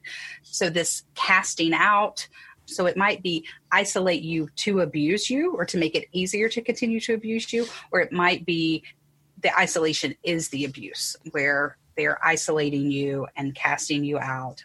So a lot of people reported just loss connected to that betrayal. So loss of their church family that had been a good support to them, or at least a support, if not a good support, something. Loss of their family members' support, loss of their relationships with their family because they chose not to stay in those unhealthy relationships. So, in some of these instances, especially in the marital situations where the pastors were like, we will counsel you. So the counseling coming from the abusive system, the guidance coming from within with the abusive system, and how messed up that is we're the only ones that can help you. Yeah. I've had a friend whose pastor said, you don't need to talk to anyone else about your marriage but me. I'm the only one that can help you. And the ego and narcissism, of course, is so messed up on so many levels, but the damage that's done from not being able to hear other voices or perspectives and see how it's not only perpetuating perhaps an abusive marriage, but is abuse itself within that. So the isolation has a lot of different layers of how it showed up as a theme, but a lot of loss and grief around that as well. Yeah, so isolation as a tool, and then feelings of isolation as a result, which might also fit under emotional trauma, right? Or sort of in that large umbrella. So again, there's a lot of overlap there in terms of the felt experience of the survivors, right? Right. And this is something, as I keep trying to refer back in this work when I was doing it, was how can this be helpful to counselors? How can this be helpful to people providing services?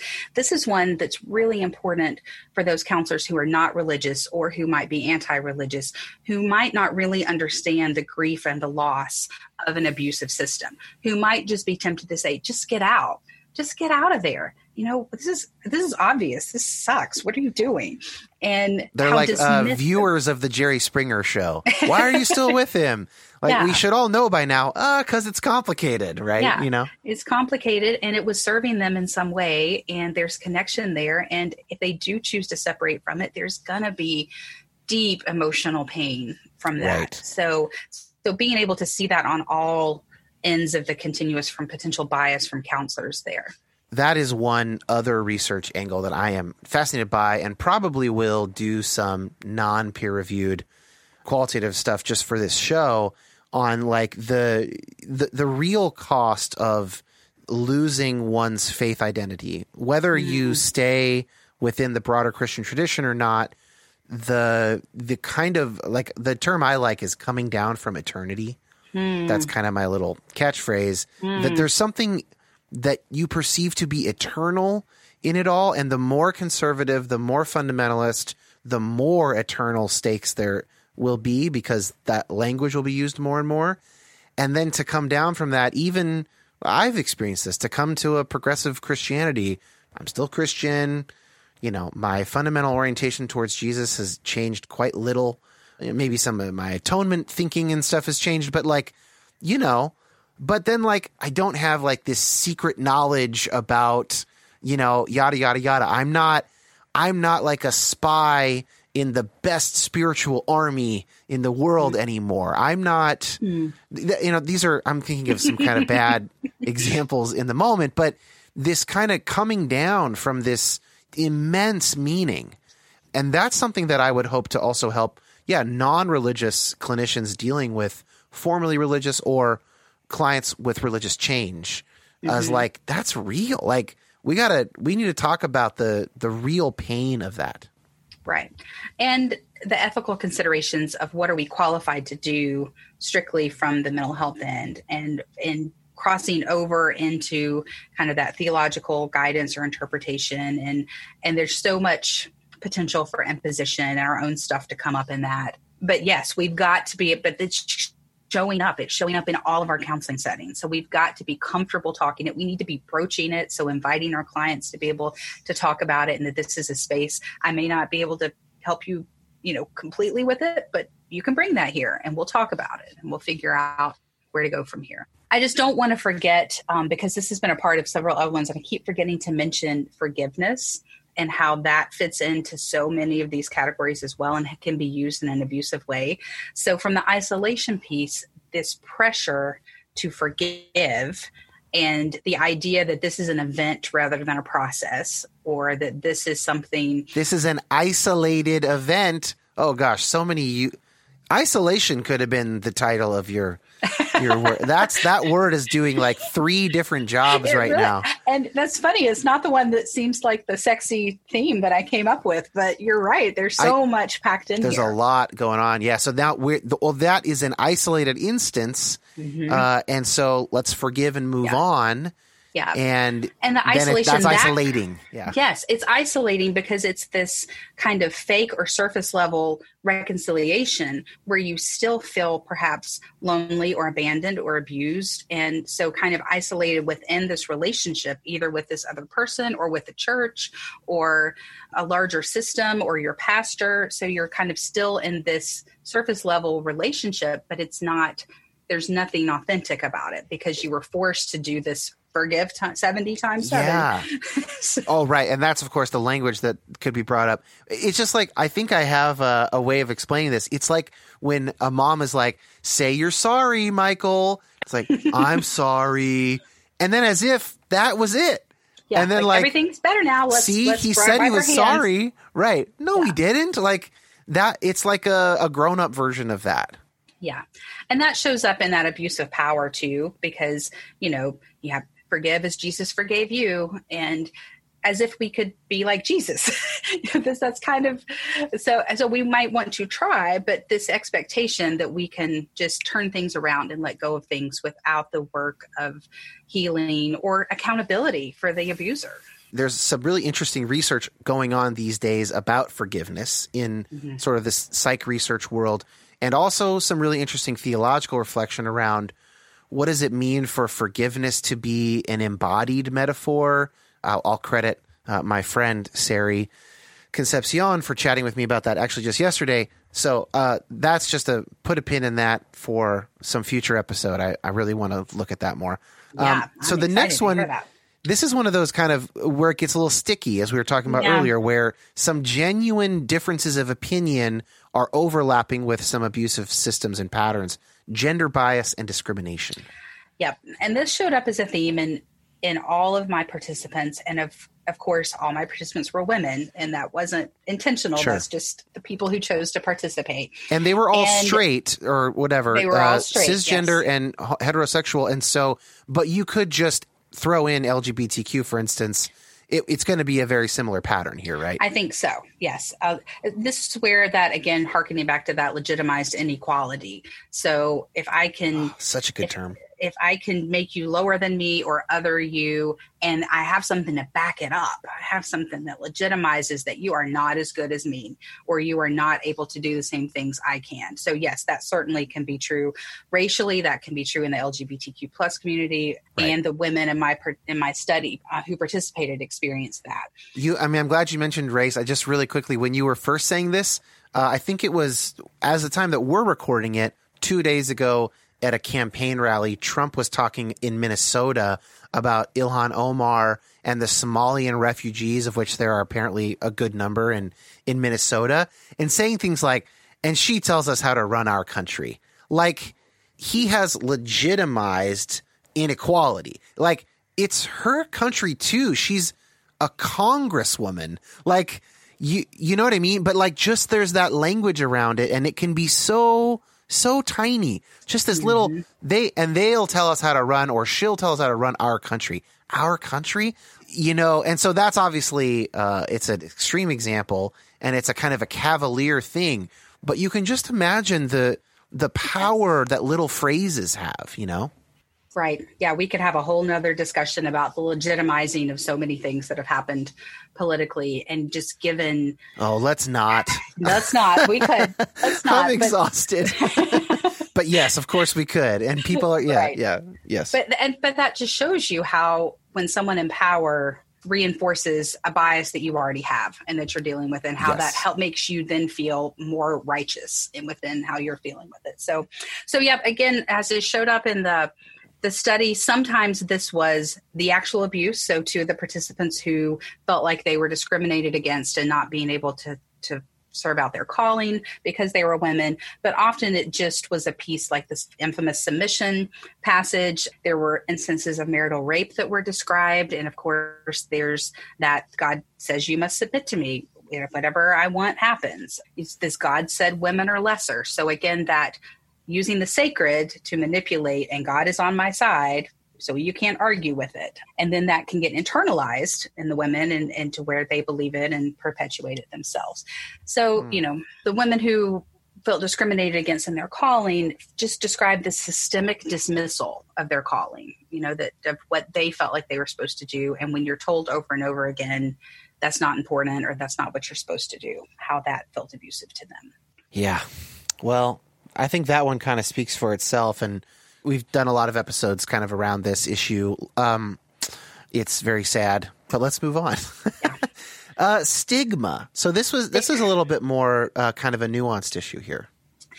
It is. And this is another one where sometimes the stigma was the abuse. Sometimes it was a part of it. But many of the women described feeling shunned, feeling scapegoated, feeling shamed because of they were trying to seek help or leave a marriage or cast out of their church after an annulment or all of those things. So some of the women described they're in a church system that had meetings about them where they were discussed. They didn't know about the meetings, but discussed in these church settings where the church was told. So a very powerful term in the church some churches is breaking fellowship. So church members were told to break fellowship with them. So this very intentional, systematic othering of you are no longer a part of us because you are trying to be safe in some way. One woman described, her former church members would walk away from her in public when she saw them in public. There were threats to the other congregation of, if you support this, you need to examine yourself and your own sin. And of course, the implied idea that this is then going to happen to you. You're going to be next. So that group think, and of course, the instance of literally being cast out of the youth group, being told you cannot come back here because you are the problem. You are the one bringing this in. So the stigmatizing and isolation that spills over into this one as well. Wow. I mean, I guess that one kind of speaks for itself, and you gave so many great examples.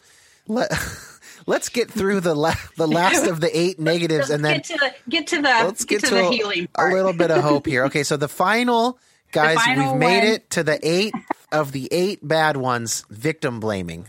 And I did tell you earlier, in retrospect, again, more time, more not deadlines of a grad student. A lot of these probably could be collapsed, but it's fun to break them down like this as well. Well, and for our purposes, there's no harm to getting all the individual angles here, because my hope is that some people who have experienced this will hear their own story, or they'll recognize it as like, oh, I could end up doing this on accident, whatever. Mm-hmm. Like the more the merrier in that sense of like, let's be more aware. Yeah, I share your hope. Absolutely.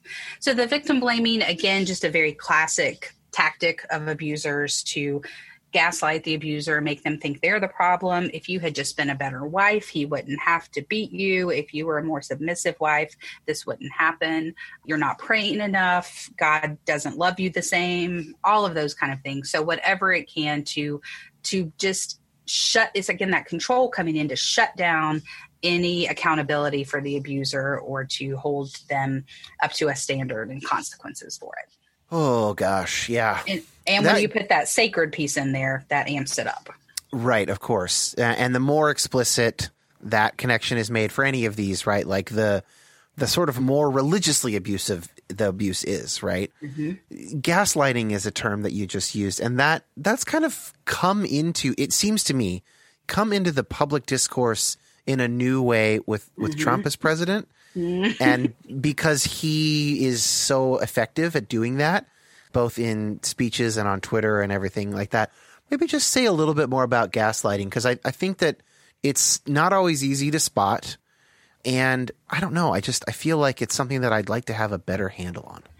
Sure. And, it is becoming such a pop culture term almost that it is, I think, taking on new meanings and evolving a little bit. But my understanding of it actually comes from an old movie where part of the movie involved an actual gaslight, but it was a man trying to make a woman think she's crazy, like really getting her to where she doubts herself. And so in this context, really trying to convince the victims, like, this didn't happen. If it did, it wasn't as bad as you thought it was. You're making too big a deal out of this planting seeds of doubt to trust yourself, to trust your gut, to know that something is wrong here. So it might even be, if you're starting to question, I don't know, does God really say that? Then that you are the problem here if you are doubting. And so it's just another way of controlling and shut someone down by convincing them and internalizing that they're the problem. It seems worth noting that self-doubt is actually a pretty big tenet of certain theological systems, right?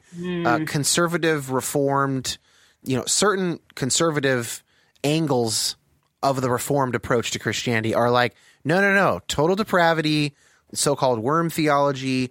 So some of these church settings, let's just say you have a person who is abusive, just they are naturally that way, and they're in some kind of leadership. Maybe they're the pastor, maybe they're whatever, a prominent volunteer.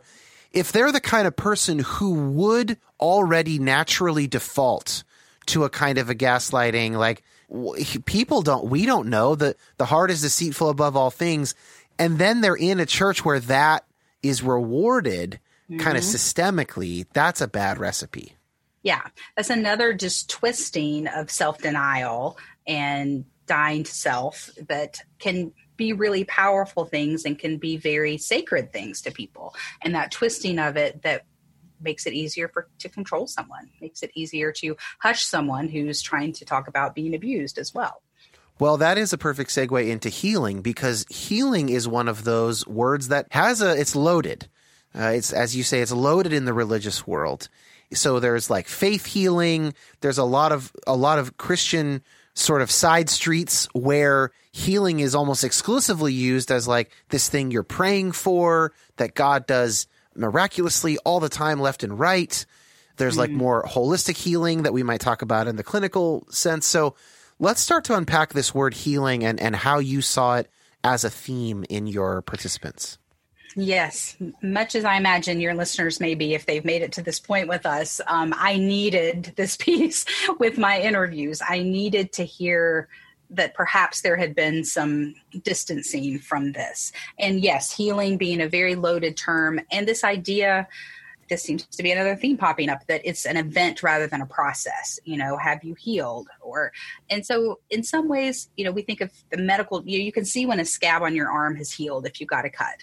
But this kind of healing is typically an ongoing process and can be ripped open again and wounded again very easily once you've experienced it. So, but I did just want to hear for these victims. I didn't want to assume that they had healed, so I tried to be open in that question. But if they had, what worked for them? And all of them were able to describe, yes, they all discussed it in the past tense. So I'm not sure what it would look like if I were to be able to talk to someone kind of in the midst of this. But I was hoping to be able to get some ideas to give hope to people in the midst of it.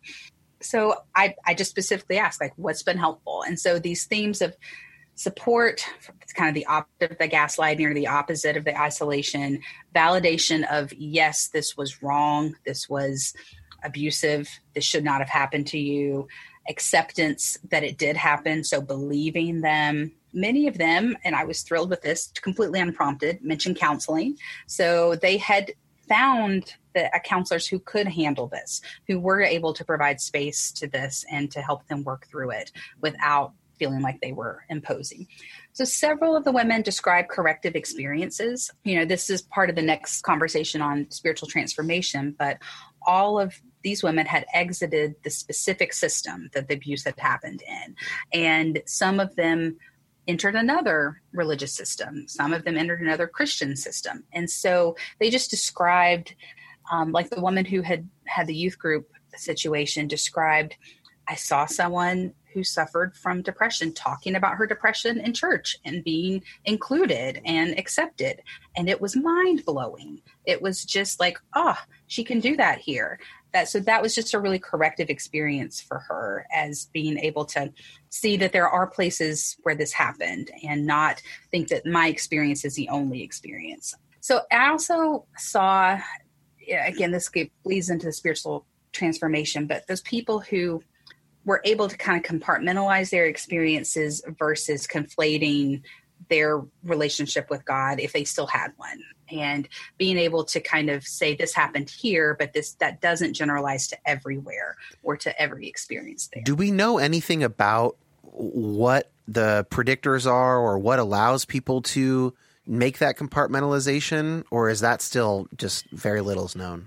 Very little. I mean, from these 7, I would say those who had experiences, and since I had talked to them, that they were able to, but I don't know the people who didn't. I don't know why they just said, nope, I'm done with God. I'm done with religion.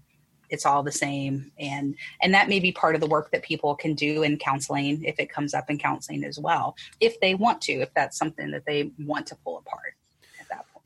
Something that came out when you were talking about, so one of the women heard someone at her new church talk about depression openly, and that was a really healing experience.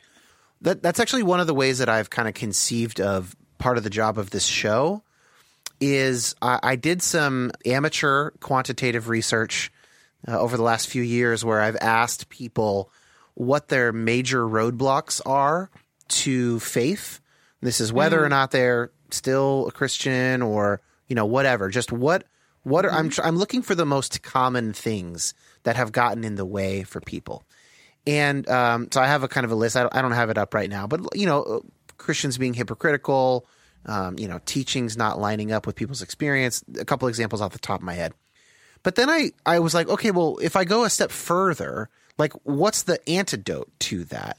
And I thought, well, I think, at least as far as what the podcast can do and what other church communities could do, for instance, is provide an alternate expression.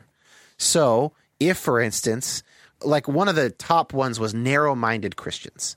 And, there might be a little selection bias. The type of people who like my show are answering this, survey or whatever.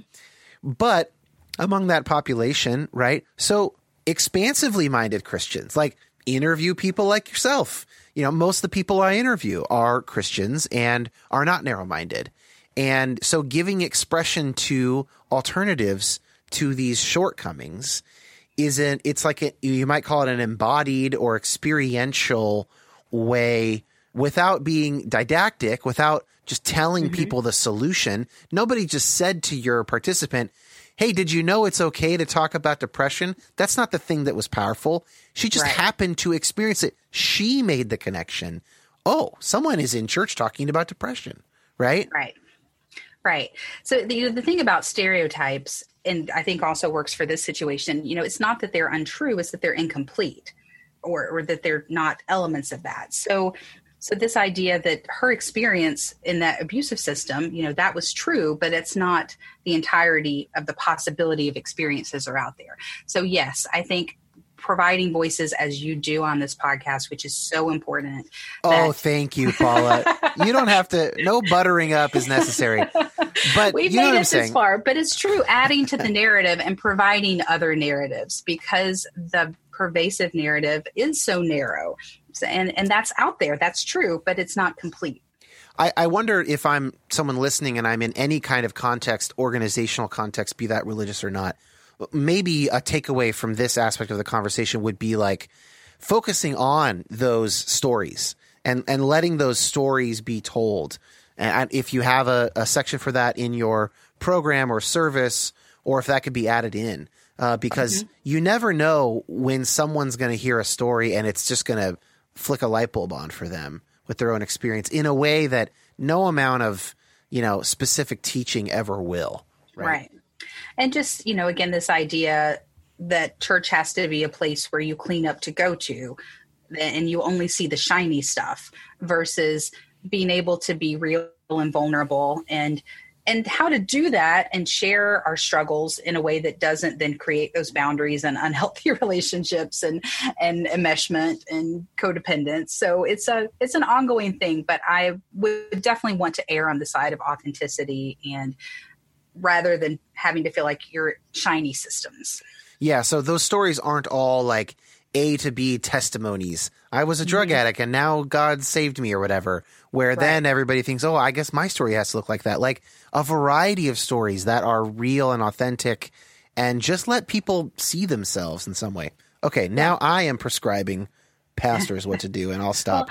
in my role as a counseling professor, when I have students going into practicum for the first time, of course, they're terrified. Often they're baby counselors the first time they're actually seeing a client. They're so eager and earnest and really want to help. Yeah, I'm working with my second client right now, and it's just it's such a crazy experience. It's such a cool time, though. I love being able to be on this end of it. And I really, as their supervisors, their clinical supervisor in this, I really want to create a safe place for them to struggle. I don't want it to be a performative, come in here and show me how you performed as a counselor. I want them to come in and say, this is where I really messed up. Help me. I want to get better. And so I think the correlation then, or the just transfer to churches, is a safe place to struggle too, that it is not the shiny place, but that you can be authentic and don't have to bring in the performative piece. Well, that's about as Christ-like as we can get, right? He hung out with people who could not perform at the level that their society required of them, and that's what made them outcasts. And anger was saved for those who were. Right, exactly, who were performing perfectly. Okay, last bit here, and this one is so interesting, especially in the context of a show like this, spiritual transformation. So how did, for those who continued in faith or came back to faith, what did it look like post this experience of abuse? Yeah. And of course, there's always the question of how much was this just normal spiritual development? There's lots of spiritual development models out there of how people's faith, changes or evolves over time. But what these women described, so as I mentioned earlier, all of them exited. So none of them remained in the abusive system. But speaking to clinicians out there and other people, some people do. And we have to be willing to allow that autonomy for them to figure out, because there may be other things keeping them there. And, there's lots of reasons why people stay in abusive systems. And so, but all the women in my study did choose to leave that system. Some of them not voluntarily initially, but all of them were now glad to be separated from that. 5 of them described going back into a religious or Christian system. So 5 of them were back in churches where they felt very much safer places, where they were able to be not perfect, of course, but they had those corrective experiences. One was still in the pondering stage. She just said, I'm just not exactly sure what I'm thinking. And then one I would describe as a very evangelical atheist. She very much had come out of this just with, I'm not honoring a system that honored me and that did not honor me, and she had kind of put all religion into being bad. So, but she felt very empowered in that. And that was a piece of her healing as well, to be able to have that voice to say, no, I'm not going to be a part of the system anymore. So there was, as we mentioned earlier, some of those people who were able to pull it apart and some who continue to conflate. So the spiritual part of it, the people who seem to remain in the system and continue to develop a relationship with God, described it as, this was not God, this was a person, or this was a group of people, and God wasn't in this. And just on a personal note, I would say that I was really worried about what this might do to me personally. I alluded to earlier, I'd had some really dark nights of the soul. I'd had some times where I just could not wrap my brain intellectually and rationally around God, and have always come back to not just a religious system, but belief in God, and God being big enough to handle my doubt, and God being big enough to handle those questions. And so, but I also was just kind of like, I don't know what's going to happen here when I really go into the shadow side of religion and look at these pieces and how angry I might get. And I actually found that for me, since then, I have felt personally, spiritually, much closer to God, much stronger in my faith, because it's so seeing what I don't think God is and what I don't think healthy religious systems are, so confirmed for me what I think are, and how important it is to seek those out and to help create those, and who God truly is. Interesting. That's cool. Well, say a little bit more about that. So obviously we've spent a lot of time talking about what they aren't, and you at great detail. But give me a look into being at your church now, and what are the new lenses that you see some aspect of your current church experience through, and what's that like? Well, I mean, starting kind of at the top, I would say my pastor is someone who has, from what I can tell, zero interest in power. Like, she really does not want to control anyone. She really trusts that she wants to shepherd the church, but not, push and guide and control it. And I have great respect for that. Before we joined this church, my husband and I went out to dinner with her and her husband and spent 2 hours just really like, what is happening here? What are your beliefs? We need to be able to understand all of this. And she was amazing and non-defensive, was just loved it, actually loved being able to talk about all of this and made us feel really safe in that questioning. So I would caution anyone, if you're in a system that squelches questions, to just use caution and to keep asking questions. So that's there. She uses the term radical hospitality every Sunday, that it's a church where all who are welcome. And that's why I feel really confident that if someone wanted to come in and explore other things, that she would be able to provide a space for that without compromising her beliefs or the beliefs of the core construct of the church. So not easily threatened. It's just a really authentic, safe group of people where, I haven't always been my best self, and yet I've felt still loved and accepted and encouraged. So that's a few qualities. I keep finding myself thinking, like, when we look for churches and whatnot, when we look for most things sort of in the faith world, we have like some policies or some positions on theological questions or whatever. I'm like, could we change the conversation around that and just do like a maturity test? Like, if you just found a church where the people at the top were mature, isn't that like the most straightforward way of talking about this?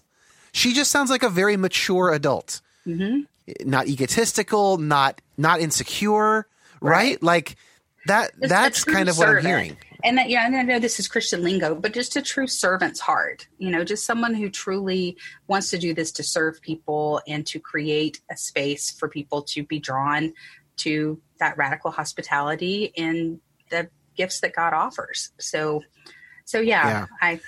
One last question about the transformation in your participants. What processes did you see?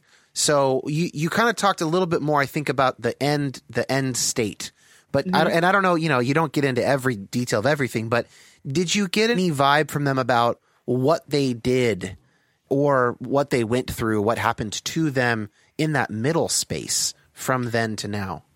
I think in that middle space, there was, of course, a lot of pain. There was a lot of grief. And I'm really glad you asked that. Thank you for asking that. That's also something that I work with my students on as we're getting into counselors, that we want people to feel better. We go into this profession because we want to help people feel and healing. And I realize even in this conversation, I wanted to get to this part to where like there was an okay ending. There was an okay part of all of this darkness that we've been talking about. But in order to get that, you have to be comfortable sitting with the pain for a while. You have to be able to live with it and talk to it and give it space to come out rather than squelch down. And so I think the people who did that found support systems who were able to do that. Talk to enough people to have other voices rather than just the abusive ones around them, and perhaps were persistent. So that might be something I might say to someone listening who is not finding that support, to be persistent in seeking that support from a wide variety of voices. I had this also written down earlier. What are some examples of places where people find this kind of support? Because as we talked at the very beginning, your first reflex is like your church. Okay, right. You might find a different church, but that takes work. And you'd forgive yourself. You ought to forgive yourself if you don't want to go to a religious setting after you've experienced abuse in a religious setting. So what are just name a few things that people would look to? Sure. Like there are, of course, I'm a counselor, so I'm going to say counseling. I'm always going to advocate for that.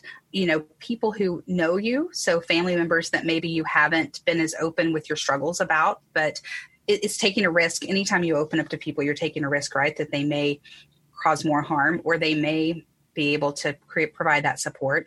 There are online forums for everything in the world. And of course you have to be careful there because there's, we all know why, but there is places to find community now that we have access to with technology that we didn't otherwise. So if you are isolated in, maybe just a small rural community that doesn't have anything that really looks like could be supportive for you, there's access to that.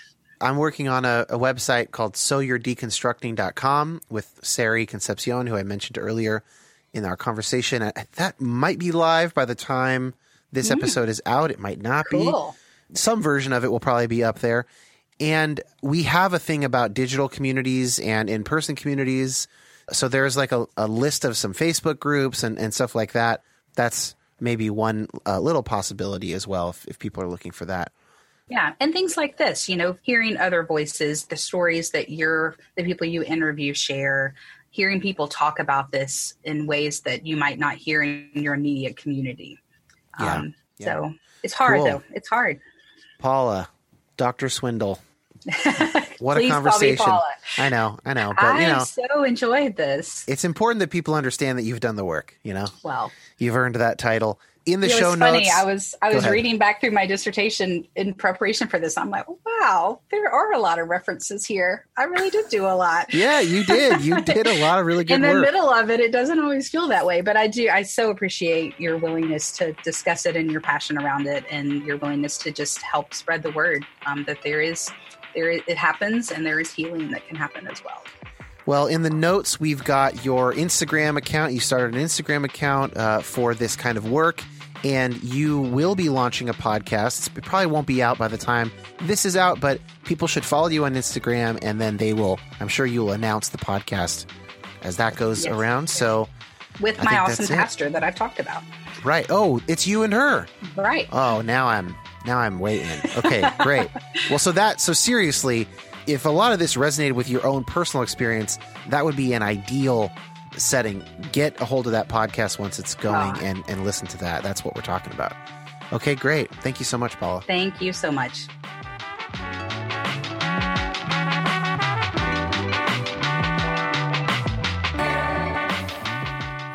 Thanks to Josh Gilbert for editing my conversation with Paula. And of course, thanks to Dr. Swindle for spending like 2 hours talking about this with me. And all the other hours she's already spent helping me toward the dissertation. Definitely check out her show. Follow her on Instagram. If this is something that you've dealt with or a field of research, a topic that you're interested in, she's one of the only people doing it right now. She's got her ear to the ground. And so I'm very excited to have become friends with her over the last couple months here.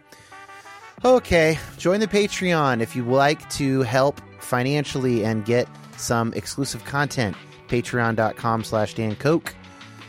We'll see you next week with an interview with Jared Bias of the Bible for Normal People podcast. The first in a ongoing series of basically me interviewing people who do Bible-related podcasts, because I don't think I'm ever going to do a specifically Bible-related podcast. So I'm going to introduce you to other people who are doing Bible-related podcasts that I think are doing good work. And Jared happens to be the first one of those that I've interviewed, but there are more of those coming as well. Okay, everybody, be well.